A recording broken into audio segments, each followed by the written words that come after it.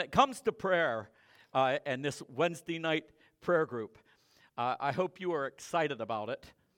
I hope that you catch a vision for what God desires. I knew an evangelist in South America, served there for many years, and he was doing a huge tent meetings, revival services, and the first night, 2 little old ladies showed up and sat in the back, and they were the only 2 people there. The man was devastated, wondering what is wrong. We advertised. We thought that we were going to get great support. And that night, he preached the sermon that he had planned. And at the end, as he was praying to close, he said, "The Lord is telling me that you ladies are supposed to do something this morning, and I don't know what it is. You're supposed to do something. But whatever God is telling you, you have to do it." The first lady got up, walked to the front of the church, knelt down by the altar, and hit it. Turned around and walked out. The second lady followed her down, knelt at the altar, and hit it, and walked out. Now, why is God going to tell these ladies to hit that altar? I do not have a clue. All I know that evangelist told me that the next night the place was packed, hundreds and hundreds of people, and it was a great revival. Hundreds came to the Lord in that city. The scripture that I've chosen to start with today is from Mark chapter 11. And you remember in the Old Testament when Israel was told to go in and take the land, and Moses sent spies, and then you remember later when they didn't enter and they were in the wilderness all those years, Joshua sent spies. Well, we're going to talk about a situation here where Jesus himself spies out the land. Mark 11, verse 11. "And Jesus entered into Jerusalem and into the temple, and when he had looked around upon all the things that were happening, and now the evening was come, he went out to Bethany with the 12. Now, you'll recognize that scripture as the point where Jesus has come into Jerusalem on the donkey. And it was a donkey that had never been ridden, and you remember he had told his disciples, you go and you're going to go to a intersection, and you're going to find a colt tied that has never been ridden. Take him. And if somebody asks you, what are you doing with the colt? You tell them the master has need of him, and he'll let you take him. And it's exactly as Jesus said. So you know Jesus did some good planning. And so this was all prepared. And so Jesus has ridden into Jerusalem. And when he gets in, this portion of Mark it's recorded in 3 different Gospels, but this is my favorite. So in the next verse, verse 12, "And on the morrow, when they were come from Bethany, he was hungry. And seeing a fig tree afar off, having leaves, he came, if haply he might find anything thereon. And when he came to it, he found nothing but leaves, for the time of figs was not yet.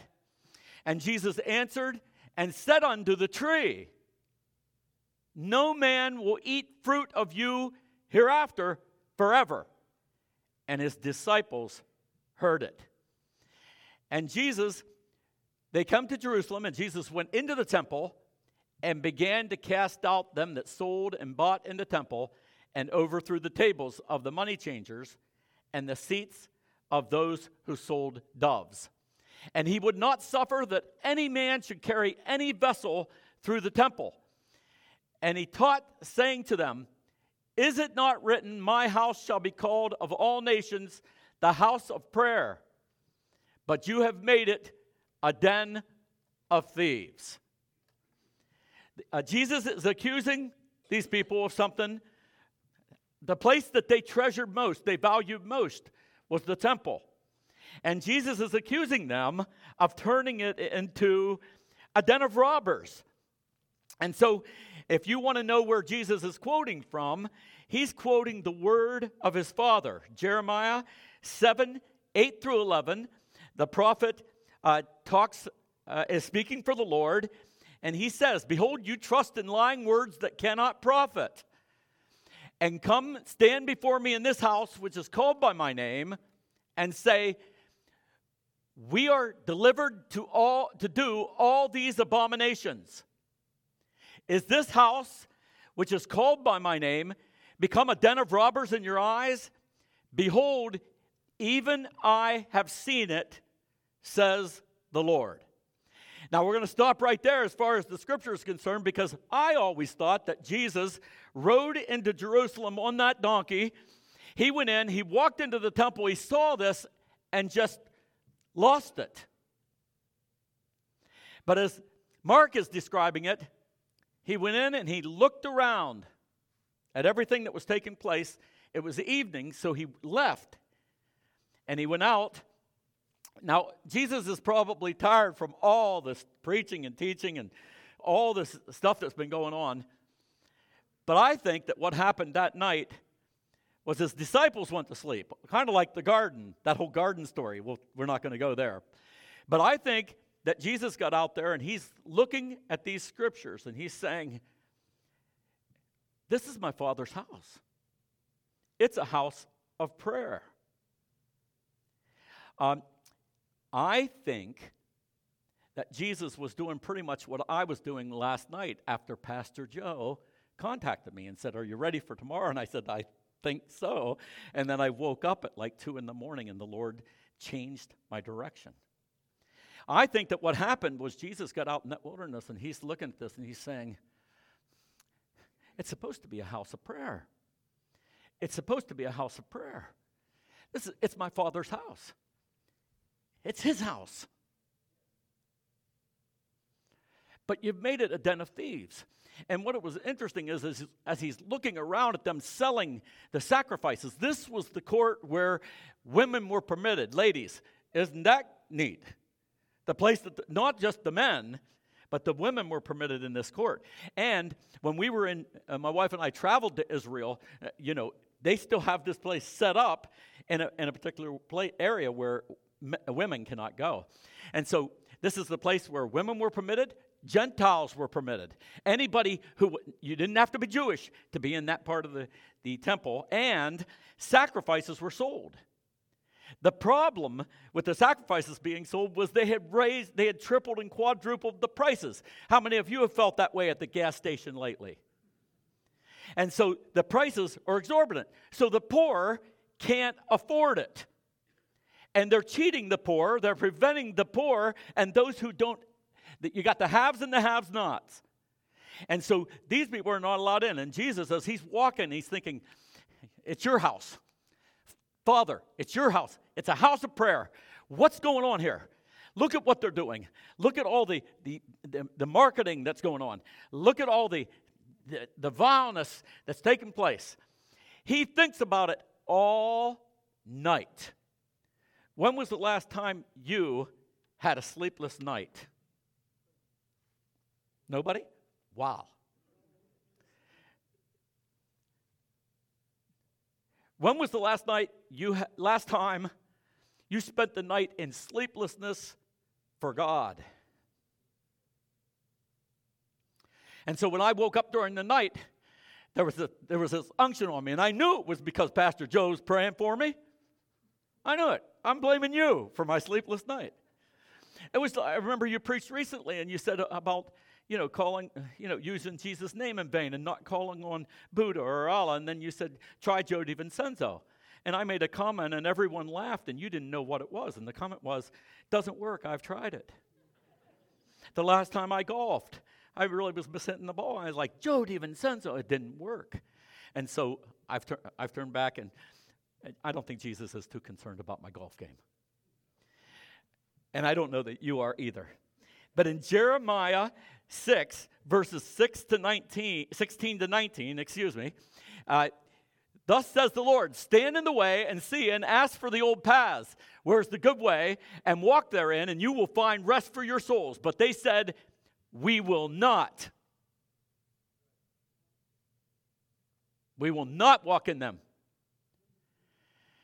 I have set watchmen over you, saying, hearken to the sound of the trumpet. But they said, we will not hearken. They're not going to listen. Therefore, hear ye nations, and know, O congregation, what is among them. Hear, O earth, behold, I will bring evil upon the people, even the fruit of their thoughts, because they have not hearkened to my words, nor to my law, but they have rejected it. And so there's a decision that we need to make. Are we going to serve God, or are we not? Are we going to go all out for God, or aren't we? It's interesting because I heard a story long ago. I've preached this for 40 years because I've loved it and held on to it for so long. There was an old preacher, and a young man had come to him, and they were talking about, I'm trying to live for God. I'm trying to serve God. I just can't seem to do it. I don't know what to do. And the conversation was going back and forth. You need the Spirit of the Lord. You can't do it in your own strength.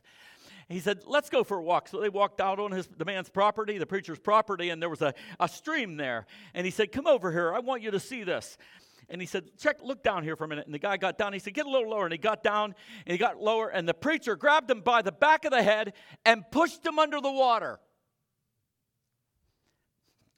He's trying to fight his way off. He's pushing harder. And finally, the guy with all his might throws the old man off him and comes out, and he's coughing and sputtering, trying to catch his breath. And he said, why did you do that? And the preacher said, when you want to live godly like you want to breathe, you will. You're at your last breath, and you want to live, and you're trying to breathe, and you can't do it. And you're just gasping for that last breath. You're at your wit's end, and you've tried everything. The song talks about it. The song that we just sang talks about it. I can trust you when I'm on my knees. And we will look at these things, and we will say, oh God, I want to live for you. But you'd rather have that last breath, and you get that last breath, you're like, oh, I still have some time. And that's not the way that God wants it. He wants us to turn to Him.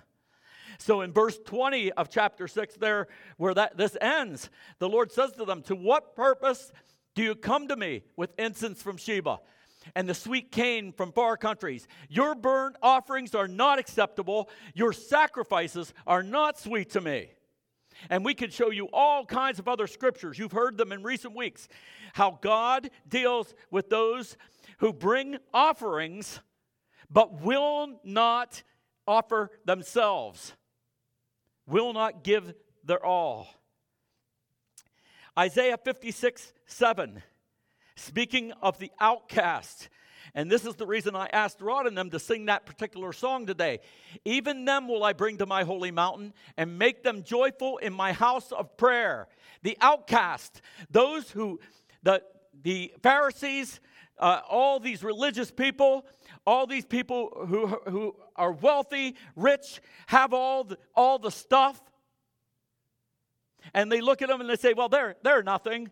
I think that they've been referred to politically recently as Walmart shoppers.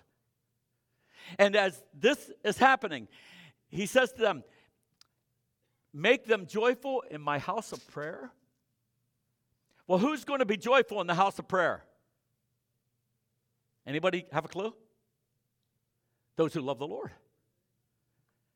The person who doesn't love the Lord, while somebody's in prayer meeting on Wednesday night and they're crying out, oh God, you got to help me. I want to be holy. And there's someone who's there and they're like, oh, when's this going to end?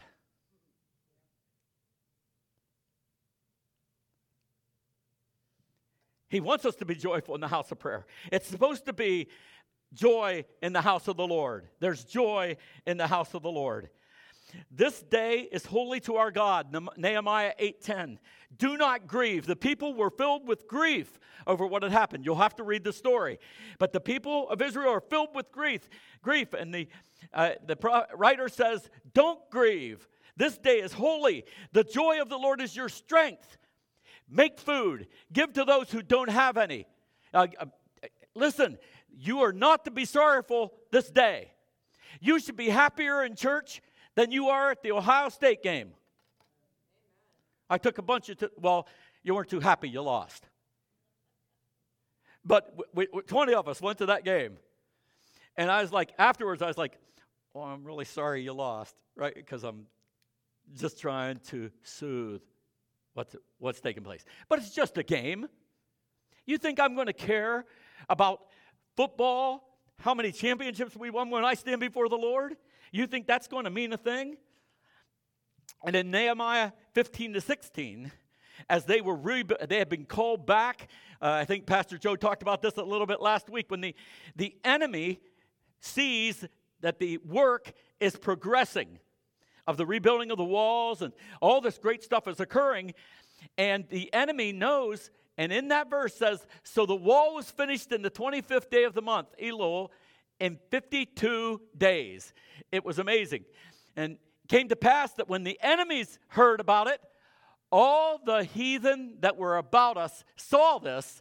They were cast down in their own eyes. They were upset. Why? For they perceived the work was of God. Sometimes I have been saying for years, oh, people just don't know. They're believing a lie. But some people do know.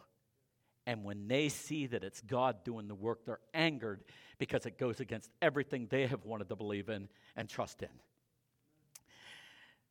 So Matthew 21, Jesus says to them in verse 13, it is written, my house shall be called a house of prayer. You've made it a den of thieves.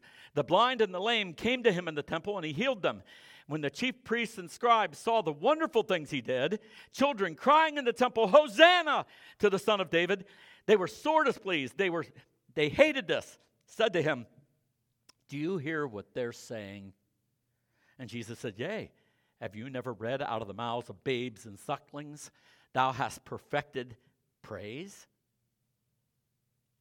Now, Jesus is quoting an Old Testament scripture. Out of the mouths of babes, Psalm 8:2, thou hast ordained strength. Do you want to be a strong church? Do you want to be a strong family? Do you want to be a strong dad, a strong mom, a strong husband, strong wife, strong children? Is that what you want? Well, Jesus, as we read it here, it's almost misquoted. Out of the mouths of babes thou hast ordained strength, but it's recorded in Matthew as you have perfected praise. And then you understand, perfect praise is strength. Nehemiah, right? Again, the joy of the Lord is my strength. So if you perfect your praise, if you can and I can learn how to praise when it's fallen apart. The song says, when I'm on my knees. How about when I'm on my face and can't move? How about when I'm on my back with sickness and I have pain and people are praying for me that it has not been answered, or if I'm suffering. We have some folks right here in the congregation who just recently have been in horrible pain. And you're fighting through it. And even through that pain, you're saying, praise you, Jesus. Praise you, Lord. I love you. I want to serve you. That's where the strength comes from, and that's where it's been ordained. So what I'm trying to get to here is the attitudes within us. And so just to share with you a couple of verses just off the cuff. The heart is deceitful above all things, and who can know it? Your heart, my heart, is deceitful above all things. Oh, not going to hear many amens to that, but you know what? I don't really like that. So let's tear that one out. All have sinned and come short of the glory of God.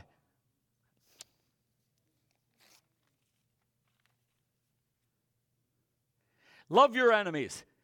Do good to those who despitefully use you and persecute you and say all manner of evil against you falsely. No way.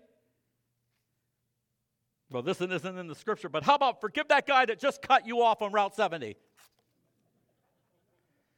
Seek after holiness, without which no man, no woman will see God.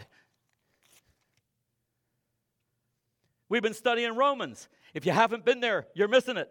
God gave them over to vile affections. The women changed the natural use that was intended for them as goes against nature. Likewise, men burn in lust toward other. I'll tear out that whole chapter. And you know, before you know it, there's nothing left except your opinion and my opinion. So, as I was looking at this, I was thinking about what angers God and what angered Jesus that day, what angered the Lord God was that his house had been turned into a profit-making machine. The disciples in Mark 9:33, the disciples were disputing over who would be greatest among them. A short time after that, and Jesus talking to them about being servants. And just after that, Jesus was teaching, and the people were bringing their children to be blessed.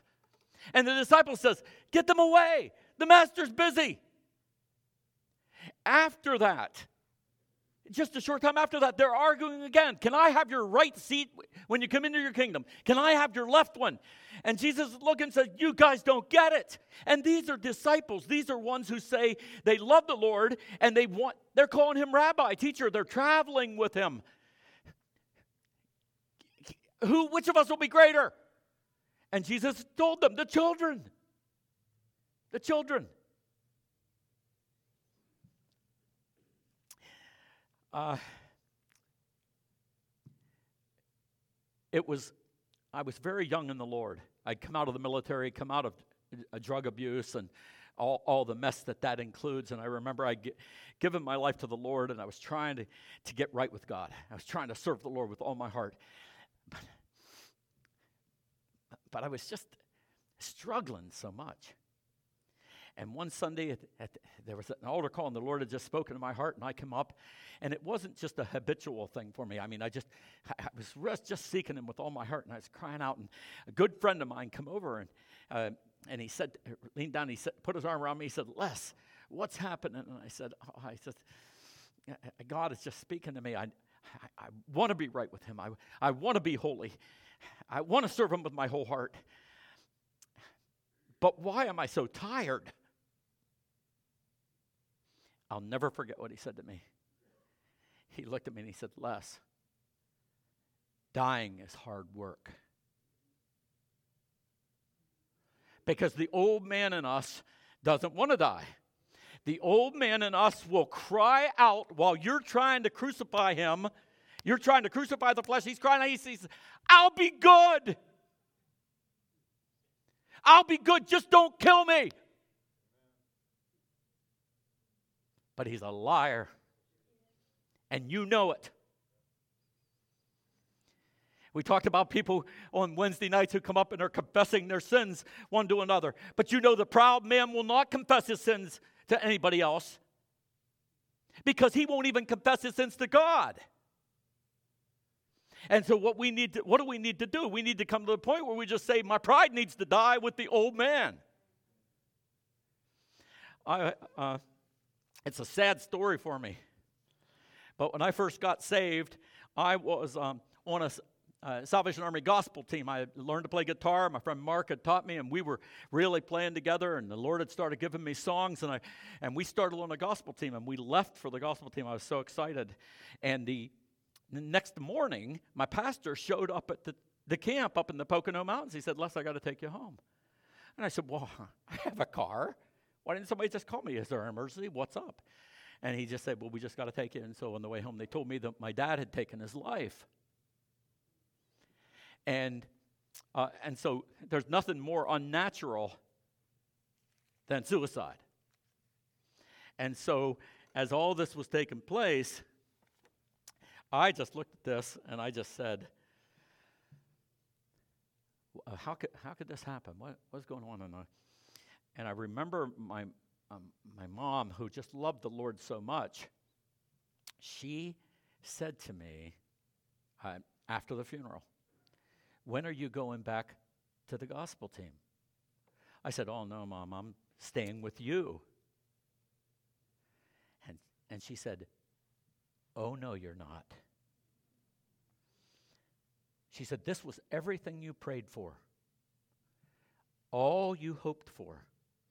You were so excited about this, and you are going back. And I was an adult. I was out of the military. I didn't have to listen to her. But I did. And most likely the reason I'm standing here today fellowshipping with you folks, because I listened to my mother. Well, halfway through that summer, there was a pastor at one of the Salvation Armies who pulled me aside and said to me, Les, what drugs are you still on? And I was devastated. It sounds funny, but I was devastated. And I said, what are you talking about? And they said to me, nobody can be as happy as you are unless they're on something. I was on something, all right. I was on the Holy Spirit.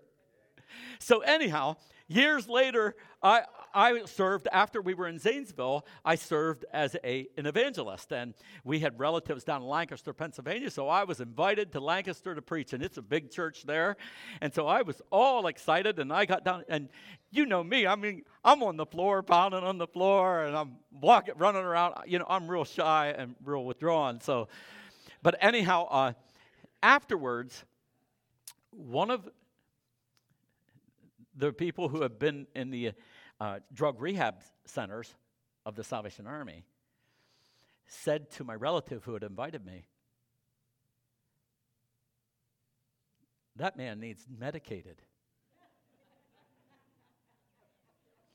I know you've thought that sometimes too.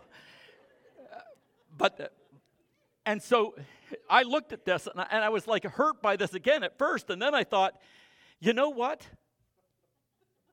Those who are thinking in the flesh can't get it right.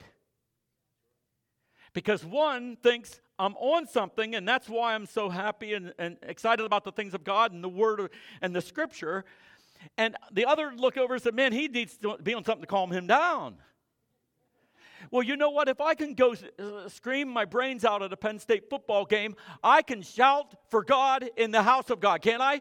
And I can yell, there should be joy in the house of the Lord, not sadness. There should be excitement in the house of the Lord, not all this negativity. And that's why we come. Listen, this is an escape for me. I love coming to this church. What would you do if you didn't have godly leaders like this? Youth, what would you do if you didn't have people like Adam taking the leadership, loving you with all his heart? Pastor Joe has been a prayer partner and a friend for all these years. And he said to me when I come up here, he says, I'm heading down. You don't need me. And I looked and I said, yes, I do. Because we need each other. We need that encouragement. Moses needed it, didn't he? If I've prayed for you, I've probably prayed. I'm an Aaron and a Hur here trying to help you hold up your hands when you are weak, when you are tired. Because we have the Lord, but sometimes it's good to have a brother who can hold your arm while we're trusting the Lord. Isn't that cool? So, okay, I got to get rolling because I don't want to keep you too long. But if you give me the pulpit more often, I wouldn't take so long today.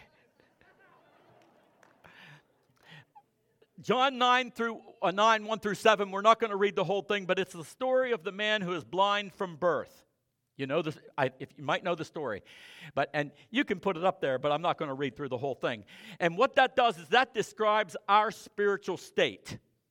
We are blind from birth because of the sin of Adam and Eve, and we need an awakening, an eye-opening, whatever. And so here's what we're going to do. We're going to go to Jesus and say, Jesus, I am blind.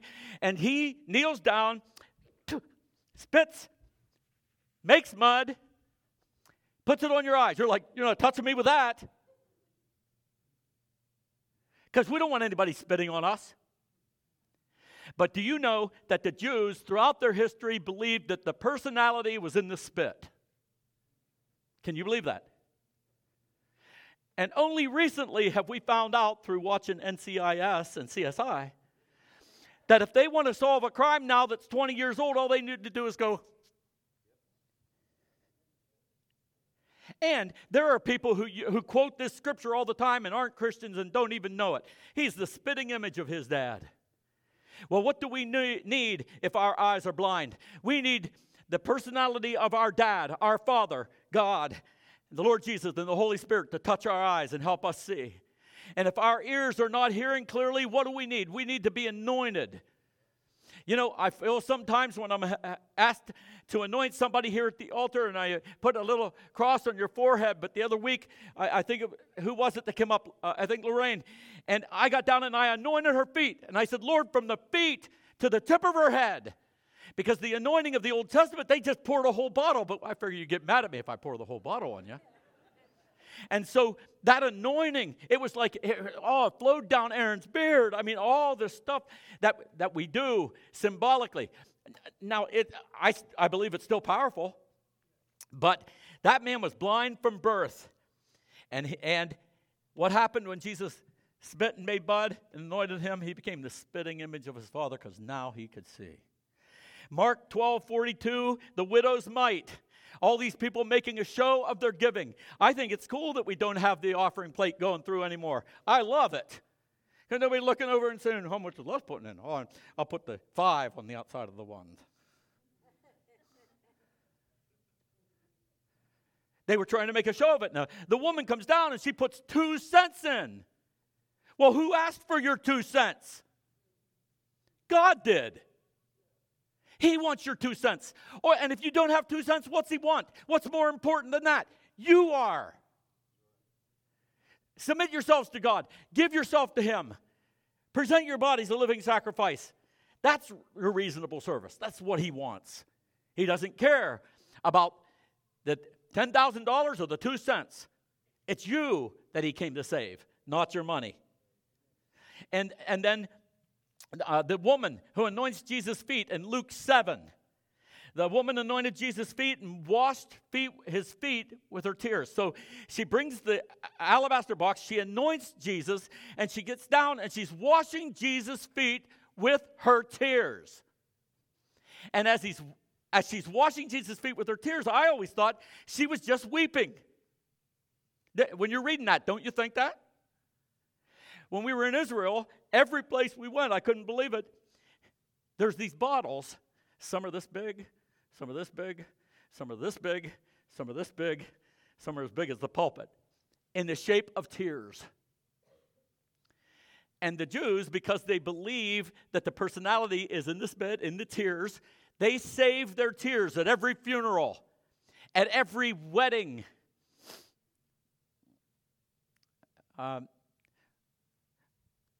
I cried at my wedding because I got to get this right, Lord. I didn't really. Sue's watching this on live stream, so I said that for her. So what happens is they save their tears. Every funeral, every wedding, every event.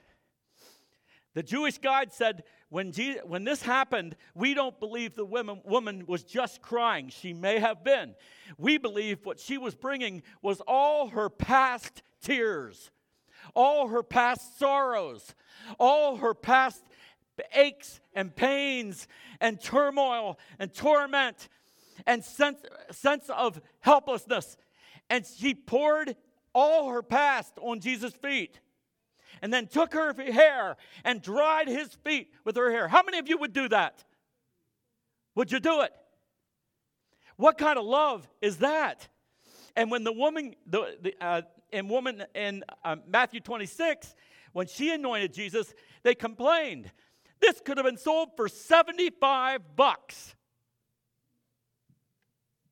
That's 300 days' wages. $75 doesn't sound good, but in that day it was 300 days' wages.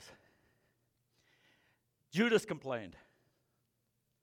And then, immediately after that, he went and made a deal with the Pharisees to betray Jesus for, get it, $21.60.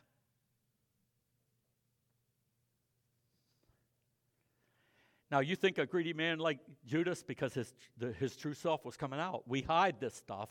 His true self was coming out. Wouldn't you think he'd want more than $21 for Jesus? But you and I, we sell them for much less.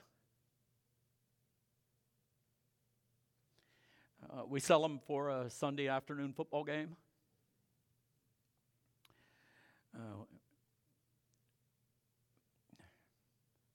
How sad could it be that we would betray Jesus and not even get a decent amount for it, except death?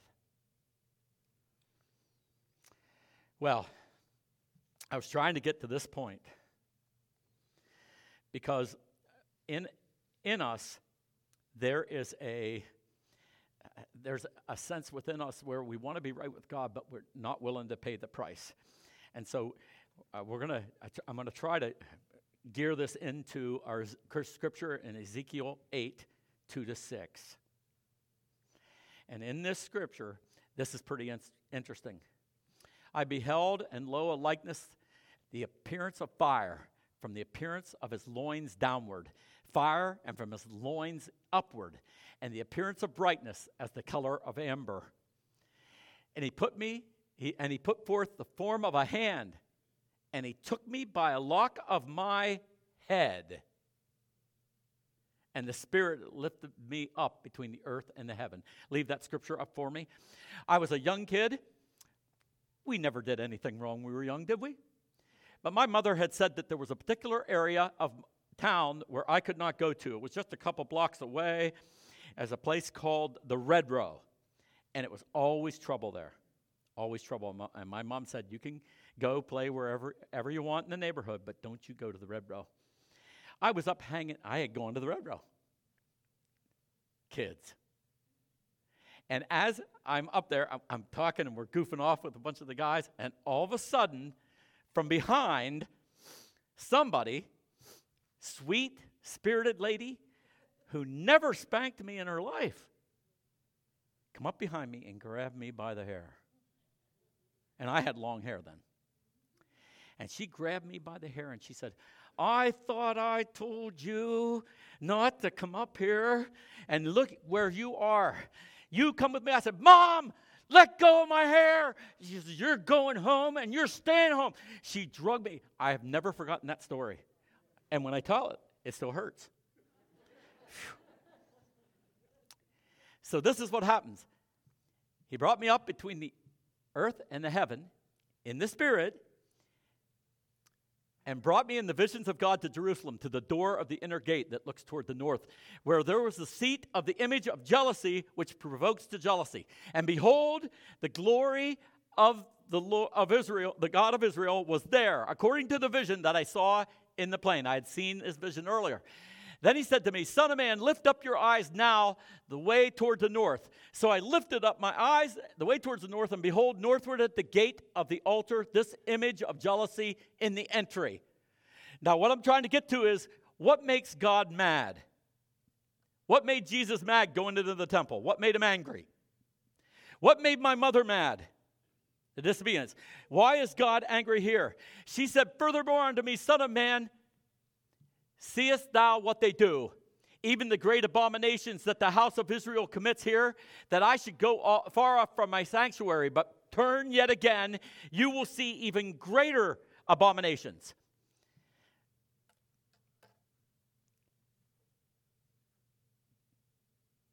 Chapter 8, verses 7-12. The next section, we've already seen what's taken place. He brought me to the door of the court, and when I looked, behold, a hole in the wall. He said to me, Son of man, dig in the wall. So I got down and I dug. And when I digged in the wall, behold, there was a door. And he said unto me, Go in and behold the wicked abominations they do here. So I went in and saw, and behold, every form of creeping thing, abominable beast, all the idols of the house of Israel, portrayed upon the wall round about. And there stood before me the 70 men of the ancients of the house of Israel. And in the midst of them stood Jezaniah, the son of Shaphan, with every man a censer in his hand, and a thick cloud of incense went up. Then said he unto me, Son of man, have you seen what the ancients of the house of Israel do in the dark? Every man in the chambers of his imagery. Do you understand what God is showing Ezekiel? Their thoughts. Now, I've heard in the past preachers talk about a word of knowledge. And they say, oh, and I've even heard of fake preachers who have a little earpiece in their ear, and somebody in the back says, oh, this person has cancer. I think there's somebody here named Joan who has cancer. I think this person has an eyesight problem. His name is Harry. And they're getting this stuff, and they're praying for the people, pretending to be a word of God. But can you imagine this morning, if the Lord gave me a total stranger? I don't know a lot of you. If the Lord came upon me and I started speaking out your names, I say, this is your sin, and this is what you think in your mind, and this is what you think in your mind, you know what would happen? That place would empty out. Pastor Joe would have to go healing everything this week. And why would you run? Because you're saying, I don't want anybody to know what I've done. God, I'm sorry I've done it. I wish you didn't know. I wish that you didn't know what I think sometimes in church. When I'm in the house of the Lord, in His presence, and we're singing, there's joy in the house of the Lord. There's joy and I'm looking, I'm saying, there's no joy in me. What can I do? Well, we'll shorten this. And just to say, it got so bad that the Spirit of the Lord left the cherub of the Holy of Holies. And then He left the temple. And He left the city of Jerusalem. The very place that He said, this will be my home forever. It got so bad, God left it. Why was Jesus so angry? Why was the Lord so angry? Not because of this temple. It's this temple. What do I have to do to cleanse this temple? To throw out the money changer attitudes, the pride, the resentment, the jealousies. And then I decided just to share this with you in closing.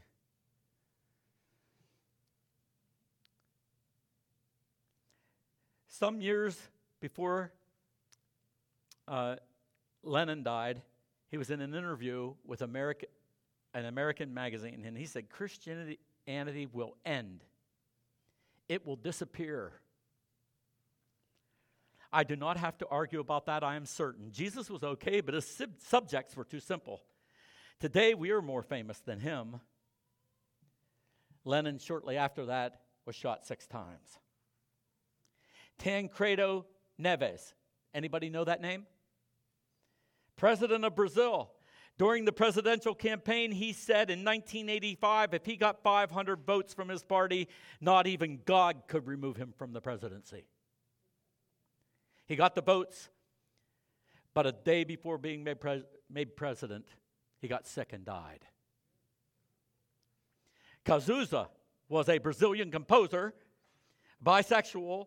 During a show in Rio de Janeiro, while smoking his cigarette, he puffed out some smoke into the air. He said, "That's for you, God."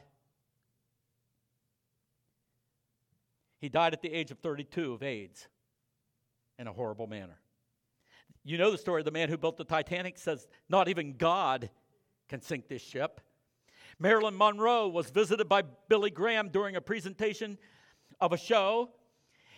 He's a preacher, an evangelist, you know him, and the Spirit of God sent him to preach to her. And after hearing what the preacher had to say, she said, "I don't need your Jesus." And a week later was found dead in her apartment. Bon Scott, the ex-vocalist of AC/DC, on one of his 1979 songs, he sang, "Don't stop me, I'm going down all the way on the highway to hell." On the 19th of February, Bon Scott was found dead, choked by his own vomit. In Campinas, Brazil, a group of friends, drunk, went to pick up a friend. The mother accompanied her to the car. Was so worried about the drunkenness of her friend, she said to the daughter holding her hand, who was already seated, "My daughter, don't go." She said, "I'm going." She said, "Go with God and may He protect you." And she responded, "Only if He travels in the trunk, because inside here it's full already." Hours later, news came that they had been involved in a fatal accident. Everyone had died. The car could not be recognized what type it had been, but surprisingly, the trunk was intact. The police said that there was no way the trunk should have remained intact. To their surprise, inside the trunk, a crate of eggs, of which none were broken. The stories go on and on. Voltaire, in the 1800s in England, the Bible will be extinguished in my lifetime. On his death, he was recorded to have cried out, "You have beaten me, Jesus of Nazareth. You have beaten me." And his home became a printing press for Bibles. Dan, I had something planned for you. Would you stand up for me and do it?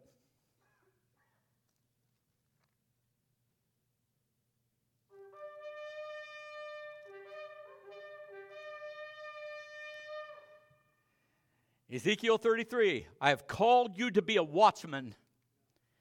Dads, I have called you to be a watchman for your children and your wife. Ladies, I have called you to be a watchman for your family. Pastor, you know this scripture. You've been called to be a watchman. Why have you had sleepless nights over people who you've spoken about? You've mentioned them, I think, the last 3 or 4 times you've preached. People who once served the Lord with us and have backslidden, have gone their way. I've called you to be a watchman, and this is what the scripture says about the watchman in Ezekiel. I give you a trumpet. You stand on the wall. When the enemy comes, when danger approaches, you blow the trumpet. Now, if you do fall asleep and you don't blow the trumpet and you don't warn them, if the people die, they'll die in their sins, but you get the blame. Why do you think ministers take it so serious? But if the watchman blows the trumpet when the enemy's approaching, the people don't listen. They die in their sin, but your hands are clean.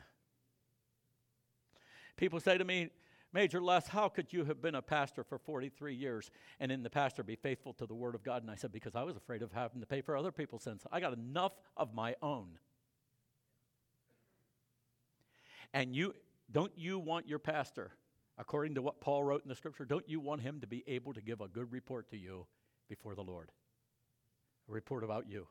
Oh, they love the Lord. She loves the Lord. Yeah, he's on fire. Yeah, they seek the Lord. Well, Lord, look at those prayer meetings.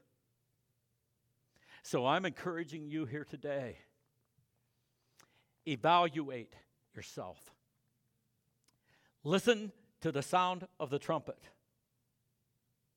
the voice of your pastors. Listen to them when they warn you, when they come. Don't have them be heartbroken by having you say, listen, I'm done with that now. I'm done with that stuff now. I want to be right with God. Would you bow your heads in prayer with me, please? Lord Jesus, here today, we want you to know that it is our desire to love you, to seek you, to find you, to come after you with all of our hearts, all of our might, all of our strength, to obey your word. We're not going to tear any of these scriptures out, or we're not going to delete them from our phone if they offend us, but we're going to look at them and say, oh, Lord, bring it alive to me.